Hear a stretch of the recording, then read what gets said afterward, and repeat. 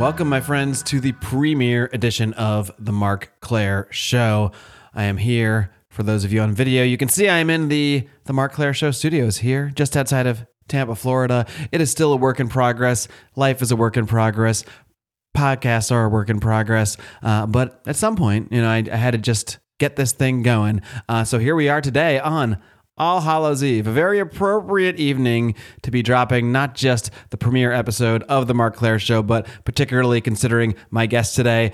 He is the host of the Confessionals podcast, Tony Merkel. Really excited to be talking to him. I've been listening to his show for quite some time, so I'm really excited to share what he's been doing with my audience today. If you want to know more about this show, what I'm doing here, who the heck am I, what is going on? Well, all you got to do is go find episode 0. By the time this airs, you will be able to just click back in your feed. It should just be the show right before this one, Mark Claire Show episode 0, where I break down everything that this show is about, what I'm trying to do here, yada, yada, yada, yada. There are many ways you can support this show, but I'm going to save that for the end because I just want to get into today's episode. So without further ado, here is my interview with Tony Merkel of the Confessionals podcast. Welcome to the Mark Claire Show. My guest today is the host of the Confessionals podcast, where witnesses come and share their true stories of the paranormal, the unexplained, and so much more. I'm very pleased to welcome Tony Merkel. Tony, welcome to my show. Thanks for having me, man. Congratulations on the new show.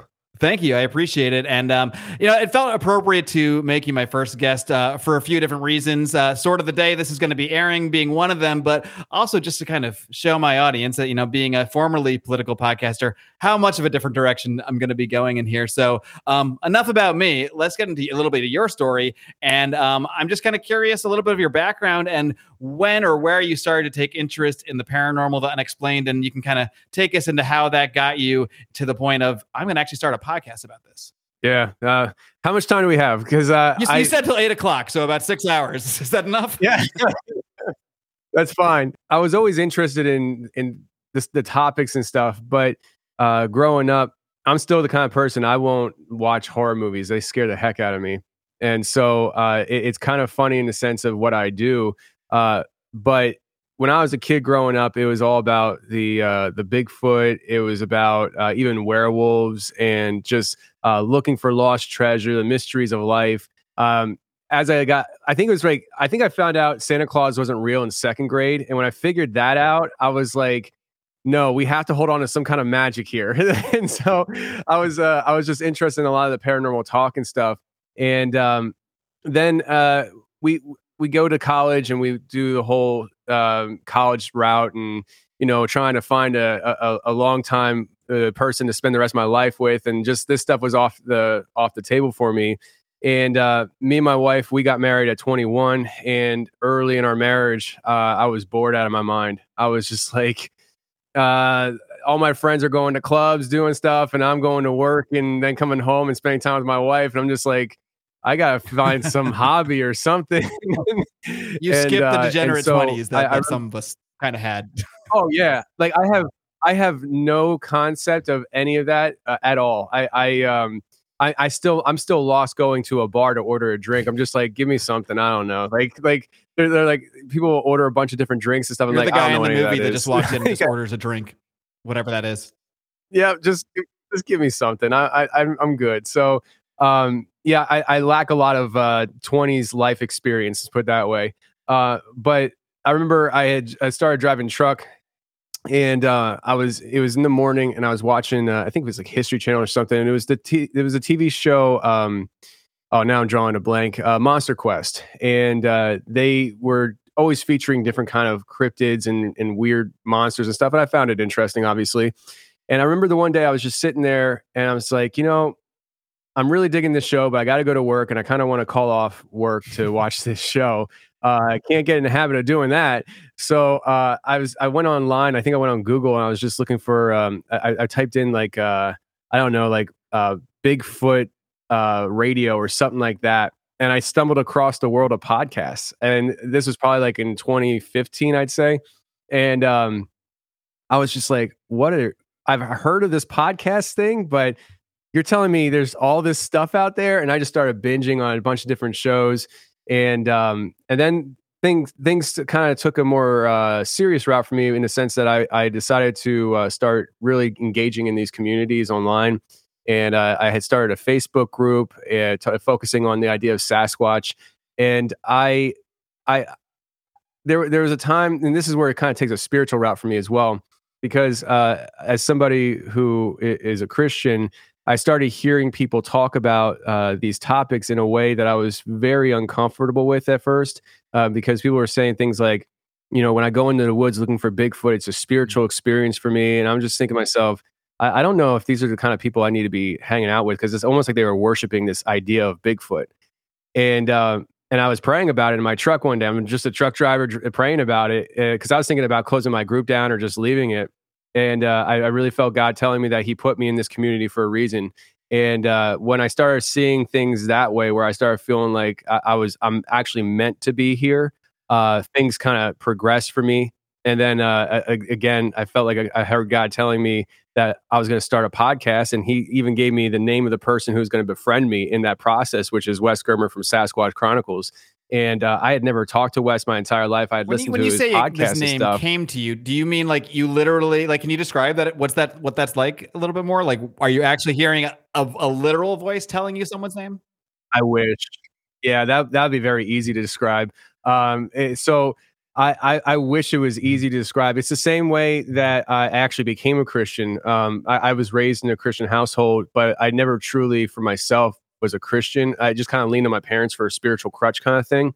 And we got married, and I almost sank my marriage in my mid-20s on purpose. And I remember our marriage was good, and I was sitting in a church at a funeral, and I was getting actually really angry at the funeral because my wife's uncle is a Baptist pastor, and he gets up, and nobody asked him to do this. He just got up and started preaching the gospel of Jesus, and I'm just like, dude, shut up! You're embarrassing yourself. You're embarrassing me. Like, I was getting really irately angry that this guy had the nerve to just stand up and just start talking uninvited. And in that moment, this is when it first happened to me. I felt God speak to, like, it was like what now I call the Holy Spirit speak to my heart, but it was so clear. It was like it was like the spirit of Tony was being talked to by the Spirit of God, and it's very direct. Like it was like I felt like I was the only person in the universe at that time. Like, it was like, holy crap, there's this Creator God, and He's literally zeroing in on me in this moment. And in the middle of my anger, I just felt the Holy Spirit say, and this is, mind you, this was a time where I was in a point in my life where I was a truck driver trying to get my marriage right, and it was going good with my marriage, but I didn't like the way I was, in the sense that I noticed that of all the truck drivers that I was around, I'm around guys 30 years experience in driving. I was the meanest, nastiest person out of You're all not of supposed them. to be mean And for another 20 I or just 30 years of that stuff. I mean, right. And I started looking around, and they would comment things like that. And I started looking around and was like, I don't want to be like that, And so I was making a concerted effort trying to be a nicer person to people in general and stuff. And like, before and I'm from Philly, so it's like, you kind of rough around the edges. And I before I would snap on somebody, I would like, breathe, And but in that time in my life, I was trying to become a better person. And uh, when I felt God speak to me in that church, He said, "You don't need to change to come to me. Just come to me and I'll change you." And it's not magical words, but that's what I felt like my spirit, my soul was hearing.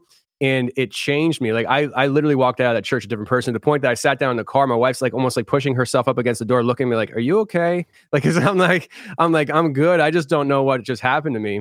And then over time, I figured it out. But anyways, back to the truck driving thing. It's the same exact thing happened there, where I was driving, and I don't even think I was praying at the time. I just felt like the Holy Spirit speak to me and said, "One day you're going to podcast and you're going to work with Wes Germer." And then a month later, I was like, okay, did so you know who this these kind of person things would was happen before? to me. Okay, because that would be Yeah, crazy. I if listened it to was his just- podcast, right? It'd be I mean, nuts. it's still pretty amazing. Don't I get had me wrong. listened to, for sure. I knew him. I knew the show. I listened to a lot of different podcasts. I mean, driving truck all day, 12, 14 hours a day. You just drive around and you listen to stuff. But I went home that night, and per tradition, because this isn't the first time that's happened to me, I would tell my wife, just because I wanted somebody to witness because part of it's like, you're like, what is going on here? So I got in the habit of telling my wife when I felt like God was telling me something, just so that I had somebody else that I could say, my wife knew that this was going to happen. And I went home, did that. And then about a month later, I backed my truck up into the dock at work, and I was getting ready to wind my night down. It's probably like 8 o'clock at night. And I got a phone call on my Facebook Messenger app from Wes Germer. And I answered the phone, and we talked for like 45 minutes. And in our first conversation, he's like, I think you'd be a good podcaster. And I was just like, I already knew you were going to say that, bro. It was one of the most confirming spiritual experiences I've ever had in my life.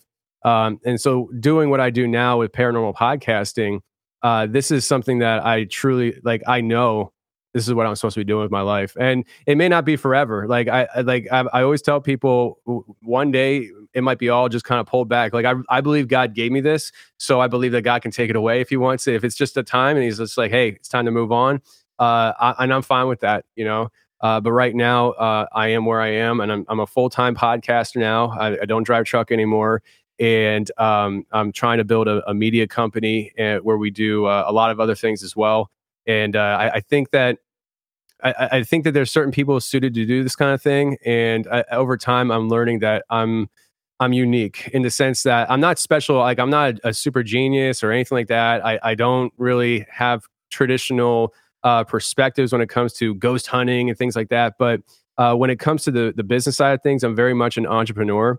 And I'm not lazy. I move, I go, I do things. And at the same time, I view when money comes into the situation, I view it very differently. I don't care about it. Like I want to make sure I can feed my family and stuff. But at the end of the day, I just told my wife this yesterday. We were talking about all this stuff that, you know, where we're at in life. And I told her, I said, literally, if it was all pulled away and we wound up being broke, poor again, and I go back to living in a trailer next to a river somewhere, I'm good with it. Like I'm just good with whatever. And I think that there's a uniqueness there in the entrepreneurial spirit that I have, because most entrepreneurs are like go, keep accumulating. And I'm like that, but at the same time, I'm just like, if it all goes away, I'm good with that as well. But that doesn't affect my motivation and my go nature as well. Like I'm not lazy. Yeah, no, I think that's a really frankly, I'm jealous of the way you can look at things like that, because I think often we can get so attached, understandably, because we're putting all our effort, all our time, all of our passion into something, so attached to the success of a certain thing by whatever metric we may decide upon. Whereas, you know, and I've tried to work on this a bit myself to just be more, you know, embracing whatever comes, put myself into things, do my best, and then try not to attach yourself too much to a specific result. So for me, that's more of a work in progress, but that sounds like it comes a little more naturally for you. Yeah, I think this is kind of where the growing up with the parents I had comes in. My parents, especially once my dad became a Christian, he was very strict on certain things. And one of the things he always hammered into us was, you know, money isn't the beginning and end of everything. And to a fault, in a sense where I don't view money the same way as a lot of people view money. I find it very useful, and I pursue getting as much as possible, but I'm not in love with it. And the way I look at it is, I believe God gave me the money, and so it's my job to be a steward of that, just like I would be a steward of something else. Like if my neighbor said, hey, watch my cat for me, I'm going to watch your cat for you and take care of it. I view money the same way. It's not mine. It's something that I feel God has blessed me with. And he wants me to put it in certain directions. And that's why I feel like we're doing the media company, because that's the direction I feel we were supposed to be going. And I have no idea what I'm doing with the media company. Like, I'm just like, people are like, well, how's it going? I'm like, we're figuring it out as we go. You know, like I'm former trucker here, podcaster now, and now we're trying to build a media company. I think there's something to that as well, though, with whether it's a company you're starting, a podcast you're starting. At some point, yes, you do need to have a certain amount of plans ahead of time. You do need to do a certain amount of forethought, but at some point you just got to kind of start it and let it become whatever it becomes. I think in your case, we can maybe get into the beginning of your podcast a little bit, because I know that early on I think you were just like recording on your phone at first. So, and now, I mean, the quality is just, you know, through the roof. So obviously there's a progression there. And at some point you just had to tell yourself, all right, maybe I don't know much about audio. Maybe I don't have all this set up here and there, but I have a phone and it works and I can start this thing. So maybe you can walk me through a little more of the actual launch of the podcast and how you actually focused on the idea itself. So the podcast was originally a YouTube series that I was doing, and I think that's where Wes saw me first. And I was not interested in quote unquote interviewing people or even doing discussions. I just wanted people to share their experiences, and it was Bigfoot centric. And so I think we had probably about 5 or 10 videos where I had a recording app on my phone, and I would call the person up, and I'd just say, can you just introduce yourself as to who you are and tell your story? They would tell their story. I wouldn't say a word, and I'd be like, "Thank you very much," and I'd hang up and I'd post it on YouTube. And it didn't really go anywhere as far as I can remember. But I did call it the Confessionals, and it was this idea that people coming forward and sharing what they've been through and almost getting it off their chest, the confessional aspect of it.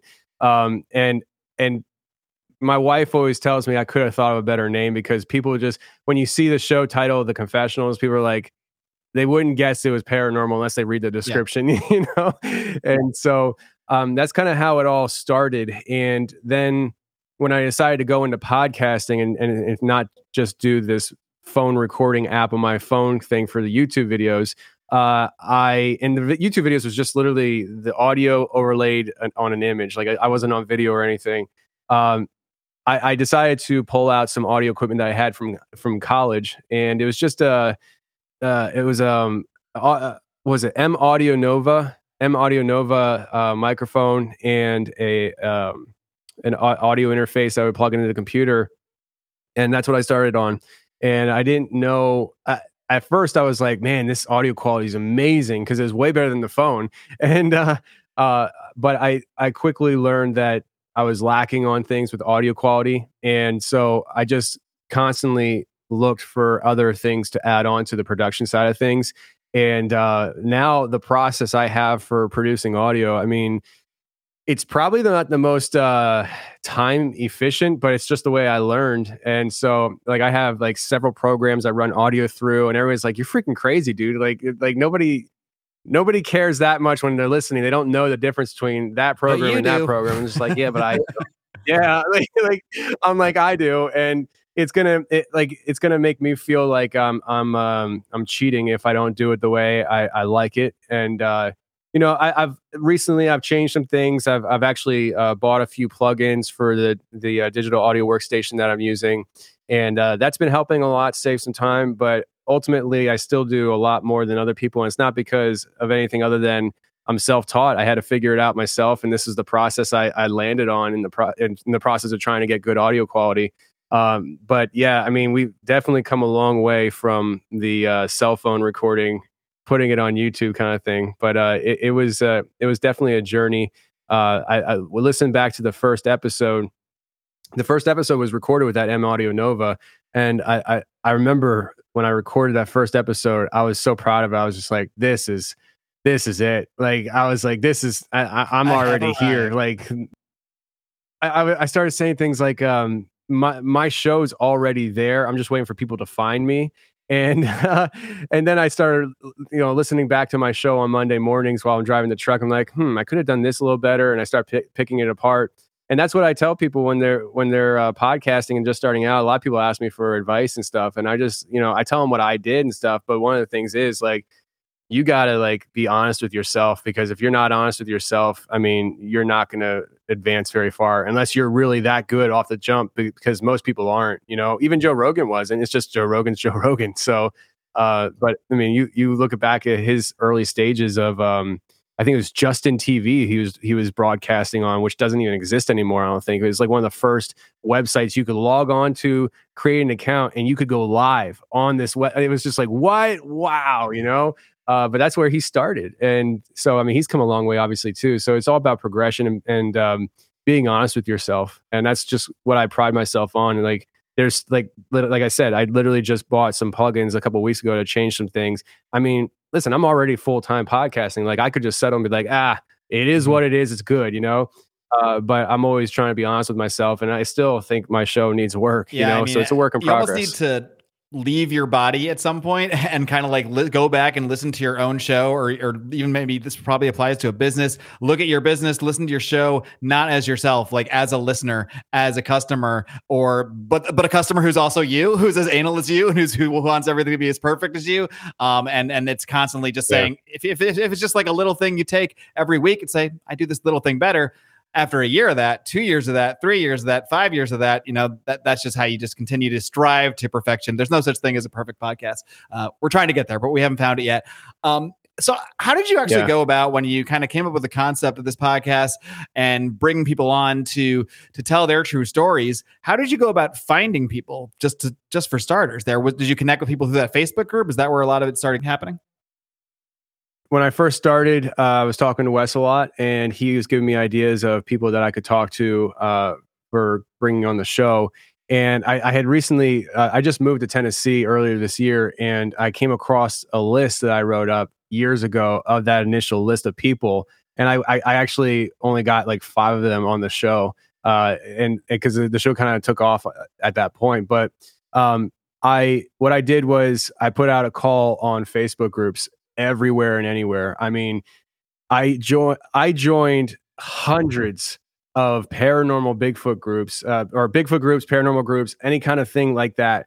And I put up like the first episode, and I'm like looking for people with encounters. Email me at the Confessionals podcast. I think it was at gmail.com at the time, and people started emailing, and it started snowballing. At the time, I would have a different. I would have a harder time launching the show today than I did in 2017 because of how many podcasts are out there and how many people are willing to invest in high-end equipment from the jump of their podcast. Back then, it was very grassroots. A lot of people just janking it together and figuring it out. So the fact that I had a microphone, that's true. I mean, around that time, even having a microphone at least put you in a somewhat of a higher tier than like 80% of podcasts. Yeah, like people are like, oh, I can actually hear this, And so I putting that first show out, I started getting some emails, and in the beginning, I was just like, cool, I got an email, so let's talk to the person, and I just kind of grew from there, and it really kind of got ahead of itself pretty quickly for me. I would say the first 2 or 3 months, I was pretty much doing the whole thing myself, and I got to the point where I'm working full time, and it was just like it was a lot to keep up with for me because I'm not an administrative type person. Like it's just not my specialty. But my wife, on the other hand, that's her strong suit, and so I asked her to take over the emails and kind of my scheduling. And she comes back to me and she's like, you realize you're missing a lot of interviews. I'm like, really? And she's like, yeah, you have a lot of emails here you've never even opened. I'm just like, oh, okay. And so she started running my schedule and planning things out. And around that time, I had started talking to this one podcaster, and she had told me that at any given time, she has 25 interviews sitting, waiting to be aired. And I was like, really? And she said, yeah, because you just don't know if something's going to happen in life and you just don't have time to do the interviews. And so I was thinking, okay, that's a good idea. So with my wife's help, we started building up this catalog, and that just became a monster. Like, I mean, at one point I had like 70 interviews that hadn't been aired. And I was just like, it was just like, yeah, you're on the show, but they're like, when is it going to air? I'm like, maybe a little while, but it became a monster.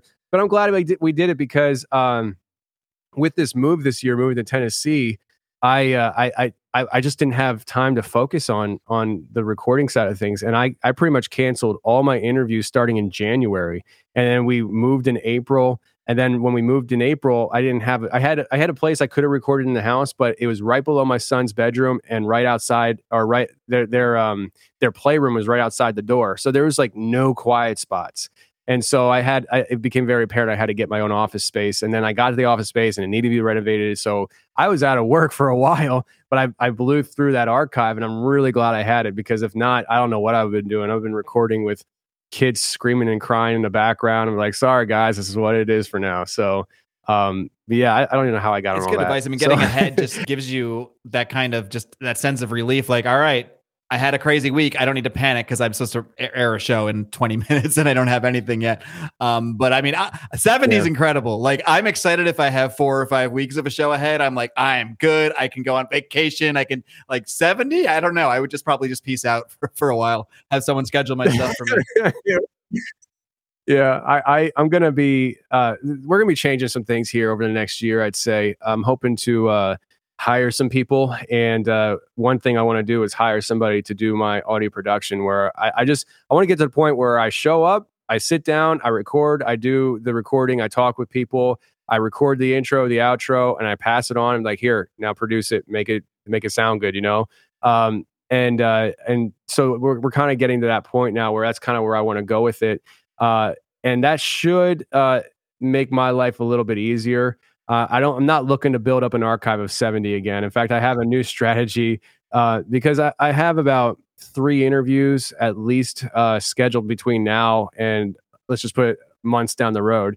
And what I want to do is I want to build up an archive. And when I feel like the archive is just getting too big, I'm going to do like a month where I just dump episodes to the members. So it'll be a big payoff for members because for like an entire month, almost every day, they're going to have a new episode just dropping on the feed. And that'll just be, my way of just dumping the archive so it doesn't get too big, but also giving back to the people who, make me doing this full time possible, So it's a win-win in my mind. So when you first started gathering people to come on the show, tell their stories, or even since then, like, what level, if any, like how much vetting do you have to do of people to just make sure there's someone who has what you see as a real story or real to them, whatever it may be? And has there ever been someone along the way where you decided, like, well, this person isn't really a great fit for this, or maybe I don't know if maybe the story isn't real, or something just didn't feel right about it? I'm curious how much of that kind of goes along in your pre-production process before you actually record. Yeah. So yes to a lot of that. So what I do when I first started, I would do these, what I would call pre-interviews. Somebody would contact me. I would call them up while I'm driving my truck, and I'd spend time having them tell me their experience, and I'm deciding.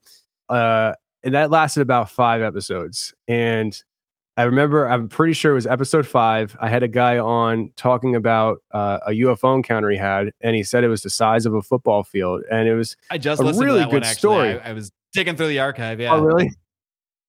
Awesome. The problem with that was when I talked to him the first time, he took about 20 to 30 minutes to tell me that story. And I was just like, this is incredible. Well, when we go to record, it takes about 5-10 minutes to tell the same story because he left out so many details, because subliminally for him, right, he's just kind of recapping it with you. Yeah. And I was just like, we can't have this. And so I decided to basically change it to the first time I talk to somebody, we're recording, and then I'll decide from there. And I realized early on that I didn't want to be the arbiter of truth when it came to what's possible, because we're already dabbling in an industry, in a field where it's like none of this is supposed to be possible. You can have like, Bigfoot, but you can't have fairies. Come on, that's absurd, dude. Right. Yeah. And I'm just like, I feel very uncomfortable telling people this is real, but this isn't. Not the person telling me the story, but the people in the audience. And so I kind of put it into the audience and said, you guys make up your own decision. Like, these are people's experiences, and I have seen things that don't seem to make sense, and so I'm not going to sit here and tell you what to believe, because I think everybody has their own threshold of belief.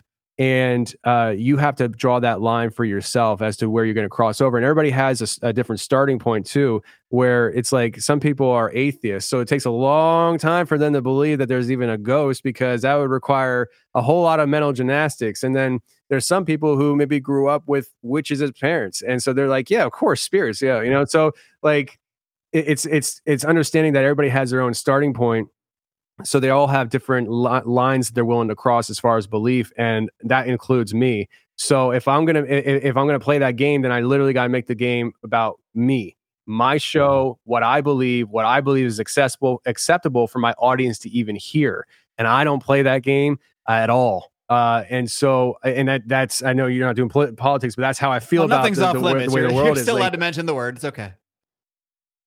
Because I just like we live in a world where people are so brainwashed to feel like, please just tell me what to believe, tell me what to think. Who blew up Nord Stream 2? Like, just tell me. And it's like, man, like we have lost the ability to think for ourselves. And so for me, on this path that I'm on with paranormal, it's just like, this is a fun way to allow people to start thinking for themselves and see where things shake out, you know. And it's proven to be pretty successful in that formula. I have come across people over the years that, in the moment of me recording with them, it became apparent. It's like, this person's lying to me, because like they literally say things that are completely different. And granted, there's a lot of times that somebody will say something on the show that contradicts something they said already, and I don't catch it. But it doesn't necessarily mean that they're lying. But when you catch somebody like that, I don't make a big spectacle about it. I just am like, hey man, it was really good talking to you. It was like, they'll be like, oh yeah, I got a couple more stories. I'm like, man, listen, like the wife's calling me for dinner, kind of thing. And you kind of cut it off. But because I'm real big on not wasting These my guys time. ever hunt you down? Like, hey man, when's my show airing? Well, what's going on? I've always. I mean, people are always like, do you know when the show's going to air and stuff? The people who I know it's not going to air. Fortunately, I don't think I have had somebody like come keep hunting me down for it and stuff. But I have had people like this one guy. I interviewed him, and he was such a nice guy. And he wasn't trying to be malicious with anything. He just was a huge fan of the show. He was a huge fan of paranormal, and he wanted to have his own experiences. And so he would read into things way, way too much. And as the person telling the story, he doesn't see that. But the person receiving the story, I was like, oh, this guy, like there's nothing paranormal about this. It's just reading into things and trying to make it more than what it is. And so in that kind of situation, that's not the only time it's happened, but in those kind of situations, I let them just talk and I shift roles into more of a, let's just have some time, a human to human, just talking and having a conversation and just letting them be themselves and share. And that's kind of how I go about it. I don't try running away from those people, because I in those kind of situations, you don't know what that person's going through, and they might need just to be able to talk to somebody. There was one other time, and this is recent actually. Your therapist, Tony, them sometimes too, huh? It's weird because I'm not qualified. Like, I'm not the dude. Like, I have a very short temper, but it's interesting. I had this guy. He contacted us initially with this initial email, and Lindsay says, all right, we're going to book this guy because, it seems like it might have an interesting story. And as time went on, this is during, I think, the early stages of 2020, the whole pandemic stuff. He's locked up in his house by himself, alone, isolated. His stepmother, we gathered this from the email. His stepmother at some point that year died, and he was really close with her. And so it seemed like he took it really hard, and his emails kept on coming, and they just kept on getting a little bit more bizarre. And it got to the point where, he's summoning these lizards, and he's talking to these lizards, not lizard people. That'd be fun to talk about. like literally lizards. Like, that's in weird, Florida, talking to regular lizards with lizard people. I get regular lizards. Now, come on. Yeah. Listen, we can go to lizard people route. Like, let's talk about it, right? But no, it just he said that he can summon light, and he sent us a picture of it, and it was literally him taking a selfie of himself, and it was just the sun behind him. And he was saying that he was summoning light, and it was just the way he was saying it was so. It was very apparent that being locked up probably messed with him a little bit, and so I don't usually do this. Usually, if I'm just like this person, I'm not talking to. This is not going to happen. I'll just be like, hey, I'm busy. We'll have to reschedule, whatever, With him, I felt really compelled. I felt compassionate for him, and I just felt like really sad for him because it was just, for me, it's very apparent that the whole 2020 nonsense stuff, it really took a toll on him. And so I let him know that, and I actually had interviewed his niece. And so I actually reached out to her, and I asked her, hey, your uncle, have you noticed anything? And she's like, oh yeah. She's like, we're not even letting our kids talk to him right now because he needs some help, and we've told him that. Okay, cool. So I shot him an email, and it was a long email, and just telling him like, listen, we're not going to interview you. Here's why. I really think that you should seek some counseling, and maybe down the road we can talk. But right now, I think it would be. I don't think it would be. For me personally, on a maybe ethical level, I really wouldn't feel comfortable with it. And he emailed back saying how disappointed he was. But then that's the last I heard of it. And I was like, okay, I move on.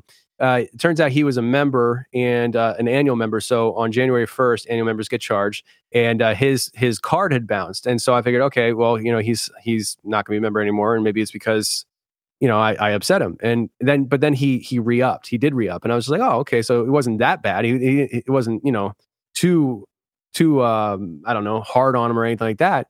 And then in April, when we moved here to Tennessee, we had gotten an email that was a notification of a cancellation. It was his, and in the response of it, where they can put why they're canceling, which I hate that section. I don't even look at the cancellations. My wife handles it. It's not good for my mental health. I don't want to know. This show used to be good. Well, I liked it better when it was on the phone. Yeah. Well, that's some people are like, they're like, this show used to be good in the first 100 episodes. I'm like, if you think the first 100 episodes are better than now, you're crazy. And so like good riddance. But he cancels, and he says that the host wouldn't interview him, which I'm not obligated to interview anybody. But I was incredibly rude in the email, and he's writing a biography, and he's adding a chapter at the end, the true Wow. Tony Merkel. And I was just like, son of a gun, I was like, I took the time to write this email, and usually it's like Lindsay does it, and I took this time, and I really tried being kind to him, and he says the exact opposite. And I was like, does he understand I have the receipts? Like, I have the email I sent, like I can prove what I said. But he said that, and at first I was like, man, do I have a defamation situation coming up here?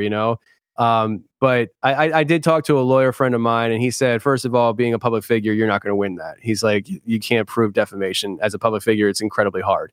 And so he's like, the guy's going to just blow over. And so we're just waiting around, seeing what happens. But maybe he'll come out with a book talking about me, and compel other people to check out my show. I don't know. Call this episode free advertising. The real true Tony Merkel, so people can get the counter narrative over here. Yeah.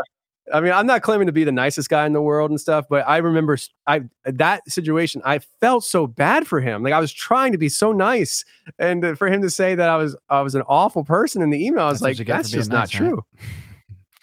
Yeah, I guess so. Over Philly the Tony years it is for now on. Having all these interviews, hearing all these stories, are there certain types of stories that you hear that sort of make your skin crawl more than others? Are there things where you actually just get goosebumps, like you almost feel uncomfortable with the way the story is playing out? Traditionally, no. Traditionally, and I think this stems from my lack of experience with horror movies. I don't have any mental images of what people are talking about, so it really protects me. And it just leads me to my own imagination, and my imagination isn't that great, apparently. So I might be picturing Freddy Krueger, but you're seeing a nice fluffy bunny. Yeah, I'm just like, oh, it's just your neighbor, dude. Are you sure he wanted to kill you? Like, but I'll say this: that there are situations, storylines that pop up, and a particular one that has been popping up recently that isn't making my skin crawl, but really making me personally do mental gymnastics to understand how it's possible. Because the information I have isn't just somebody sharing a story with me. They brought receipts to the table that I've been able to verify. And it's like, okay, so this is clearly happening to people, multiple people. And how do I approach this? How do I fit this into my box of thinking? And that's where my thinking outside the box and being very comfortable with that comes in, where I'm very okay with coming across information that challenges my conventional way of thinking, and realigning the way I think about certain things, and veering off course and going down different thought process to see what's up. For me, the only thing that's really off limits is the whole Jesus thing for me. Like, if so, it would really take some serious proof and just beyond a shadow of a doubt kind of thing for me to kind of denounce Jesus as God. Outside of that spiritual thing right there for me, I'm very open to seeing what's up. And recently, last year I had a story, and this is kind of what I told you earlier. Stuff I'm working on a new podcast. This whole thing is starting a whole brand new podcast I'm going to be working on. Last year I came across a guy who contacted me, and he just basically wanted to share this shadow man experience that he had. He had just graduated high school, and him and his friend were going to the Marines, and right before they left, they wanted to go do something. So they went up to his friend's family property. I guess they bought some kind of maybe like an old dollar store or something. They're renovating it into something. And so they decided to spend the weekend there, and his parents went too. And he said he never had any paranormal experiences his entire life until that day. He's inside by himself, and he hears some footsteps walk over to him. And he was just like, that was weird, but whatever. That night he wakes up, and he's sleeping in the same room as his friend. And I think they're all kind of in the same rooms, like under construction. So it's like everybody's kind of like hunkered down in this one big room. And he sees his friend, and there's this like shadow entity hovering over his friend, like leaning over his friend. And he said this thing had like a black, misty kind of thing rolling off its back. And this was like kind of like misty. But he said the fingers were really long, and it was like hovering over him. And then he goes, "What the?" And he drops the F-bomb, and in the between the time of his friend and other people waking up from him doing that, this thing turned towards him, came up to his face, like if I remember correctly, kind of like growled at him, or maybe made like a pissed off face, and it shot out the window. And so they're like, "What's up?" And he's like, "I just had a bad dream," Well, he that was his first experience, and that's what I thought we were going to be talking about. I figured, oh, this is probably going to be about a 20-minute conversation. But before we started recording, he said that he had something else he wanted to talk to me about, but he didn't want to put it in the email because he thought if he did put it in the email, he would never hear from me because I think he's crazy. And I'm like, bro, you came to the right show for crazy, man. Like, let's do this. Like the crazier the better for me. The guy who thought he was creating the light of the sun. Don't worry. Right. And so he tells me this long story. I'm going to just really kind of summarize a lot. But basically, one night he is outside with his friend early morning, and they are smoking cigarettes. They both see a UFO in the sky, a very bright light. He described it as it looked like stadium lights in the sky. And so he sees it, doesn't really say anything. His friend sees it, and he's like, "You see that? Yeah, I see it. Let's go see what it is." Because he said it looked like it was about 5 minutes away, drive distance. So he doesn't have any shoes on, nothing like that. They get in the car, they start driving. They drive for, let's just say, 45 minutes. They're not catching up to this thing. It's staying the same equal distance away from them. And they get out of the car next to a cornfield, and they're just like looking up at the sky. And he hears next to the cornfield some kind of growl in the cornfield. And so he's like, "What the heck?" And so he gets in the car, and they keep following the UFO. They're driving for an hour, and they get out of the car again, and they're looking, and all of a sudden his friend, who he said was a very jolly kind of guy, is like, "Get back in the car now." And so he jumps back in the car, and he spins it around, and he starts heading back to town. And he's like, "I'm sorry I involved you in this." And he's like, "What are you talking about? Involved me in what?" And he proceeds to tell him this story about how when he was a teenager, I'd say probably like 12, 13 years old, he had like a lucid dream. And he was walking through this tunnel system, and this tunnel system opened up in this big like throne room, cave looking room. And in that room was an entity dressed in black, recruiting him to come work for him. And so he tells him this, and he's like, "I accepted the offer, and since then I've been working for this entity. And I recently cut the entity off, and that's him coming for me." And he's like, "What?" Like he's like in the car. He's like, "Yo, dude, you're crazy." I thought we were just crazy, innocently man. chasing a UFO, like a normal paranormal experience. He's trying to figure out if he needs to take control of the wheel and turn his friend into the local hospital and stuff. And he's like, "I don't know what you're talking about, dude." And so he gives his phone. His friend gives him his phone, and he's like, "Here, call my girlfriend and just ask her if it's true, and she'll tell you." And so he calls her, and all he says to her is it true? And she said, "If you're asking me if it's true, it means he told you yes, it's true." And he's like, "What the heck?" So they get back to the house, and all of a sudden, his friend gets out of the car and runs down the street, but he doesn't run down the street like a normal human being. He runs like Captain America speed running down the street. He says, just gone. And then he hears him go to the corner, up the alley, and then he hears this like something is being torn apart in a sense, like something's being killed. And then his friend comes walking back, and he has this like black tarry substance all over him, and he what it seemed like his friend killed something. And he said that whatever that light was in the sky sent something to come after my guest that was telling me this, because his friend involved him in this by even bringing him on this wild goose chase with this UFO. So he's just like, yo, this is crazy. I don't know what to make of this. Like, I just saw my friend do something that shouldn't be possible, human super speed. He's telling me this crazy story, but this story is crazy. I shouldn't believe this, right? You know? And he starts asking his friend tons of questions over time, and he answers questions, but he's like, listen, I don't want to keep telling you this stuff. Like, I'm not going to keep answering these questions to you. So he gives him a book, and he's like, here, read this book. It was written about me. Everything in there is true. It's written as if it's fiction, but everything in that book is true. And I'm talking to this guy on video like I am with you, and he's in his car, and he holds up the book, and he's like, this is the book he gave me. And I'm like, holy crap. Okay, so keep talking.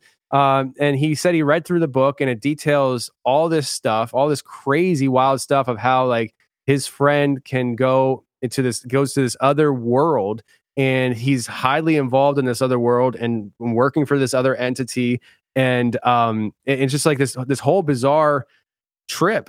And so he has like this proof now. And then apparently over time, he's hanging out with his buddy, and he meets some of the other friends. Well, some of these other friends of his friend, they are in the book. And so he would ask them, he's like, listen, is all this true? And most of them, he said, were very standoffish, and they would just be like, yeah, it's true. And they would just change the subject, walk away kind of thing. Because it turns out his friend who introduced him to this whole topic had to recruit other people to come work for him in this other world. And he taught his friends how to go to this other world just like he does. And so I know this is like trippy, right? It's like it's like we got UFOs, maybe a Men in Black type thing, but then it's like now we got a multi-level marketing scheme. You got to form your own team. Like, wow, that's a lot. Right. It's crazy. And so but here's the thing. So what you just said is true in the sense that this whole storyline involves almost every piece of the paranormal, everything I've been doing for the last 6 years. It's like, I feel like it's like the centerpiece of this whole big puzzle I've been trying to put together. And so his friend tells him that all that stuff. His girlfriend at one point was recruited by an entity. She said that, and it wasn't in a lucid dream. She actually, I believe it wasn't a lucid dream, but she was actually approached by an entity named Baal, which a lot of people, if they study any kind of like biblical knowledge and things, there's a god named Baal. Well, this Baal character recruited her. She said no, she didn't want anything to do with it because she already knew about her boyfriend. The weird thing is, if it's not weird already, the weird thing is, my guest, his brother, who he's not buddy with, they don't get along, starts telling him how he's having these weird dreams, how he was being recruited by this entity, and he described the same exact thing his friend told him, and his friend and his brother aren't friends as far as he knows. Like they don't know each other. And so like he's tripping. One night while he's in his basement, he had his bedroom in the basement, he hears his brother upstairs screaming bloody murder. So he runs upstairs, and his brother's like, I just had a bad dream that these monkeys were coming after me and they're cutting my back up. Well, it turns out his brother's back was all cut up. And he's like, I don't know what to do with this. Shit right there, so man. Yeah. So he calls his friend who told him about all this stuff. And he's like, I don't know who else to call. So I called him. And his friend gets to the house like 2-3 o'clock in the morning, perfect time, right? Witching hour, 3 o'clock in the morning. And he gets out of the car and he's like, listen, it's going to get really weird right now. I can help your brother, but it's going to get really weird right now. He's like, okay. And at that moment, he said his friend grew 7-8 inches. And he said his eyes changed, his body changed. And then his friend looks at him and he's like, your friend will be back in a little bit. Until then, I'm here. And he's like, who are you? Like, and it turns out it's not just lucid dreaming that you can access this world. You can do it instantaneously through having a counterpart that replaces you here. And so that tripped him out. But I bring this up because of this investigation I'm on. So his brother, that whole thing happens. His friend comes back and tells him, listen, I took care of things. Your brother's going to be fine. He's not going to remember tonight, and don't tell him about tonight or else it might undo what I did. But those entities are going to leave him alone now. Cool. So it turns out that those entities are back now, and literally not this weekend that we just came off of, the weekend before, I was out of town, sitting down with this guy's brother, having a 2-hour conversation about what he has been through. And I opened it up with, because he didn't know what we were sitting down really to talk about. He's like, all he knew is his brother wanted him to talk to this podcaster guy. And so I wined and dined them, made them feel real good, stuff, brought them back to my place. Here, have a seat, and here's a microphone. What?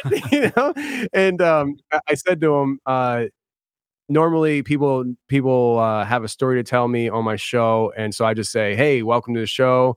This is so-and-so. Let's start it off at where did this all start for you, kind of thing. But I said, you're a different situation. I don't know how to start this conversation. So I just said, your brother told me that at one point in your life, you were recruited to work for an entity. Is that true? And he looked at his brother, looked at me, and he's like, yeah. And I was like, can you tell me the name of that entity? And he's like, Bail. And I was like, okay, now we're rolling. And for 2 hours, he mirrored the story that my guest had told me. He actually has Bail's sigil tattooed on his back shoulder. He still technically is working for Bail, even though he doesn't want to. And these monkey entities are back. He brought them up to me. I didn't he's just telling me all this stuff. And he brings up these monkey entities. And so I tell his brother, I'm like, well, since it's already happening and it's undoing itself, I think it's safe for you to tell your brother. And so he tells his brother on the recording about how his whole story, and it was like a real brother on brother healing relationship kind of situation. It was really interesting. Like, I'm not going to lie.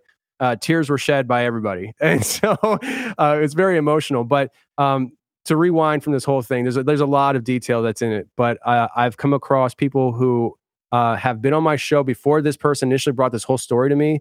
There have been people on my show describing things very similar. Like this one guy talked about how he was having sex with his girlfriend back in the day. All of a sudden, he's somewhere else and he doesn't understand where he's at, but he's walking through this tunnel system. And as it opens in this big room, he actually hears a voice saying, you're entering the throne room. And there's this man dressed in black recruiting him to come work for him. Now, this was on my show before. This is the first time I ever heard this on my show. I had no story that I just told you to back it up with. And I've just maybe 2 months ago, I had a guy email me saying, you're going to think I'm crazy. And he tells me the same freaking thing. And so these people are popping up. And because I had access to the name of that book and the author, I was able to look up the author, and I contacted the author about an hour after I had that initial conversation. And the author at first said, yeah, I wrote it about him, but it's all fiction. He started thinking it was real, and he's basically crazy. And so you shouldn't believe him. And I'm like, that makes sense. Like, that makes sense. The guy's crazy. It's all made up. And then I was like, hold on. My guest told me he saw his friend do things that shouldn't be possible. And so I put that back on the author. And I said, so is my guest lying to me then too? And then her tune changed. And she's like, look, the shit that I've seen in this world, I can't get away from. And every time I try to get away from it, I think it's behind me. Somebody like you just brings it back in. And she started like spilling all this stuff. And I was like, whoa. And so I said to her, listen, I know the answer is going to be no, but I got to ask you, would you talk to me about this stuff? And she said, actually, yeah, I will, because I I can't talk to a therapist about this stuff. They're going to think I'm crazy. Yeah. They're not equipped for that. You're more equipped than the therapist on this one, actually, I'm going to say. Oh, for sure. So 2 days later, I have like a 2.5 hour conversation with this author, and she's basically relaying the whole thing from her perspective. She's a witch, and she was responsible for opening portals and closing portals, and like things coming through. And I'm just like, yo, this is a freaking trip.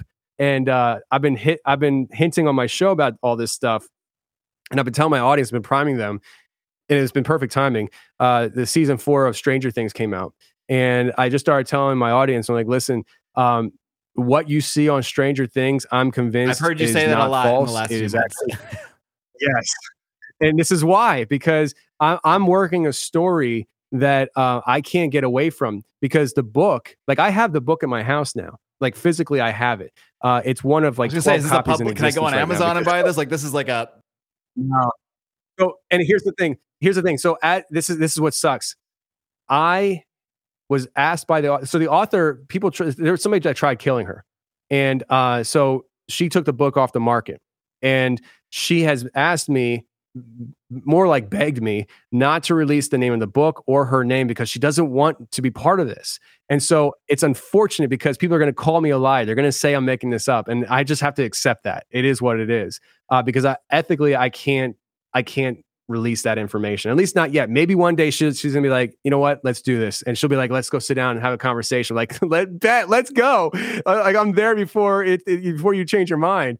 But that said, the book that I have access to, my show started in 2017. January 19th, 2017 is when we dropped our first episode, and the book was published in December of 2012. So 5 years before my show even existed, this storyline, this book, and everything in it existed. And so I can't say that people are making up a story to trick me on my show, when the story itself existed before my show existed, you know? Right. And then I had people on my show before this story came across my path. I had people on my show telling me their experiences of being recruited by these entities. And I was like, oh, so Satan was trying to recruit you. Cool. Like, I didn't know what to do with it, you know? And now it's like all starting to come together. I'm just like, yo, this is a trip. So 20 minutes ago, you asked me, did I ever have anything that made my skin crawl? And I would say, probably not skin crawl, but mind-bending trip. Yes. I wonder, like, Yes. going back to your religious beliefs and how strongly you feel about that. How do you reconcile that with everything you hear about, especially a story like this on your show? Do you see this all as sort of like, okay, this is what is being described. This is the spiritual war. This is some of the bad stuff that we're dealing with. Do you see it fitting in perfectly with sort of your worldview, or are there sometimes when you have to sort of question things and say, does this challenge my worldview? Do I have to find a new way to fit this in? How do you sort of wrap your head around all that? So, it's definitely challenging. Like, going back to what I said earlier about the whole challenging Christ thing, like, that's my foundation. And so, like, you really, really, really have to have me convinced of what the information you're giving me to make me get off that train. Everything else, though, we build from. And so there's things in the Bible like Psalm 82. And in Psalm 82, in the first 2 verses, it says that God held judgment amongst the other gods. And I think that's in the English Standard Version. But in the Hebrew, in the way it was written, it says Elohim, meaning God, held judgment amongst the Elohim. And there's no way to get around it other than saying that it was written in the original language it was written in. It's saying that God held judgment amongst other gods. And just that alone, that statement alone tells you that there is a hierarchy in the spiritual realm than well beyond what we're traditionally taught in Christian theology, especially American Christian theology. I've learned over the years that other countries aren't so scared of supernaturalism as we are here in America. But then the following verses is literally God talking to them saying, how long are you going to be holding the wicked in high places, and basically those who are in need, you're stomping on. I can't remember the exact quotes, but he's basically, whatever these entities were, God gave them jobs to do and they weren't doing it. And so I'm not foreign from the idea that there is a whole other realm, and I don't understand it.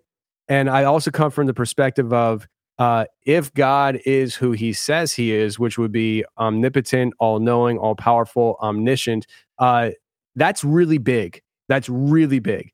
And if I can personally, in my finite mind, understand and encompass everything mentally as to what is the essence of God and why God does anything or everything, I would say he's probably not worth even following to begin with, because like if like it's basically saying understand infinity, like that's really hard to understand and appreciate. Like what do you mean infinity? It just keeps going. Like it's hard to, when you really sit and think about it. And that's kind of like how I view God. I shouldn't be able to totally understand everything about God in this stupid 10% brain that I use kind of thing. Like I'm a former trucker podcaster now. I probably shouldn't be able to hold that equation equal. So when it comes to this whole thing, I do believe that there are other entities other than angels, demons, Satan. Like that's what you're traditionally taught. I think that there are other gods. So in the Bible, it talks about how um, uh, God instructed people not to worship other gods. And I always tell people like God's not into wasting his breath. Why say He's that not if gonna there's no tell other us gods things. to worry about, right? Right, right. And he does it throughout the entire Bible. And so, like, I'm thinking to myself, okay, so there are other beings in existence, and there are other beings that rebelled from God outside of Lucifer. We know the fallen angels rebelled. That's a second rebellion right there. We talk about in Revelation the war in heaven where 200, I think it's either 2 million or 200 million angels fell from heaven. Like there's another that's rebellion. if you don't like, even go Book of Enoch and get into all that. Don't get me on Book of Enoch, bro. Like, I mean, Book of Enoch's nuts. And so like it's way more complex than what we've been traditionally thought. And I'm okay. I'm very comfortable not having all the answers. I'm just pursuing what's in front of me, and I can't get past what's in front of me. There are certain evidences in front of me that point to this story having at least some credibility. And if it has some credibility, I got to run with it because it's too big to just pass on. So because I was able to, it's very rare having somebody contact you for your show, having an exceptional story to then only to then also have receipts to back it up, like that book. And he sent me the book. And so I have it in my hand. I see the copyright date. I know that he's not making up stories for my show because they existed before my show existed. So it's very rare that I'm able to kind of follow that rabbit trail. It's even more crazy that I've been able to contact the author. She still talks to me, even though she won't go on the record. She'll answer my questions. And I've had other people randomly contact me for my show who have very similar experiences. His brother, I've been able to sit down with and talk to just recently, less than 2 weeks from the time we're recording this. So like, this is a very rare situation where there's so many things I was able to pull on, and they're all starting to pan out. And the author told me that the guy that this book was written after, my guest friend, she told me that I should not contact him because he is very egotistical, and he'll look at it as a very egotistical way, and he'll probably be very willing to jump back in on this stuff with me. And she's like, only bad things can happen if he gets involved with this. My guest has told me that he feels the opposite, where he feels like it feels like his friend would be more standoffish, not want to talk to me or him, and probably just cut us off right away. So I have these two extreme points of view, and I don't know which one's which. I know where he's at. I know where he lives. I know how to get a hold of him. I could do it right now, but I'm scared to get a hold of him in the wrong way, because then I don't want to scare him away, because is he egotistical where he's like, oh yeah, let's do this? Or is he like, you know what? I'm married. I have a kid now.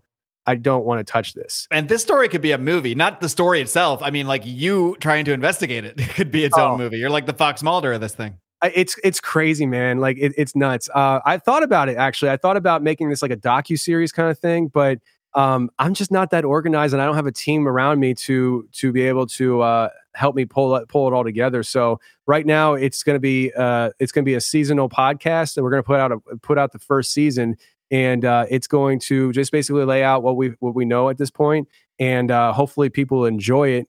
It's gonna be a trip. I tell everybody the same thing.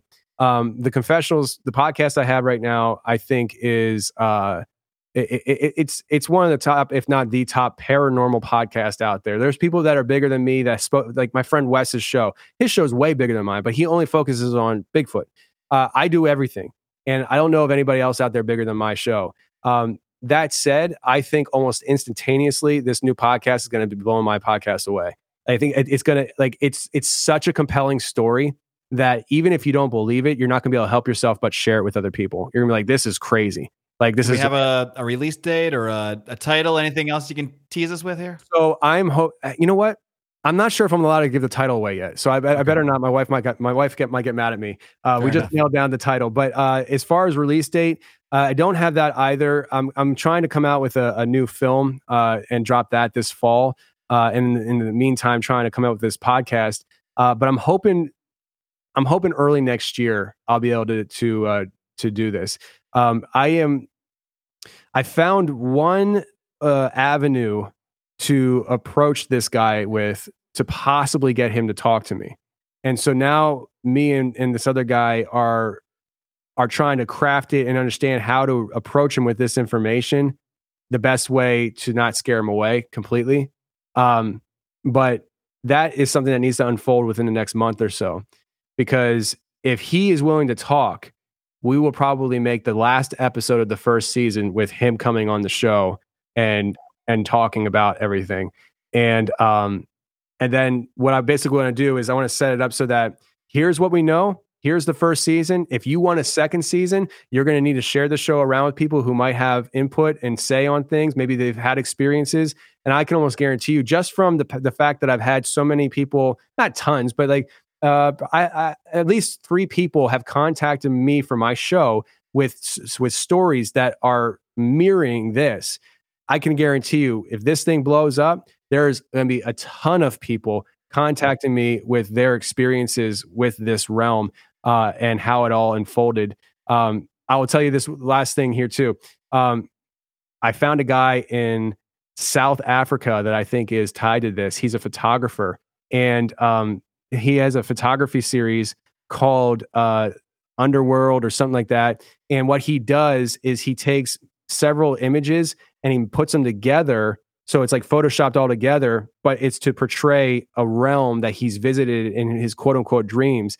And the images match a lot of what we talk about on this show. And the crazy thing is his artist name, his first name and his last name are real, but he has a middle name.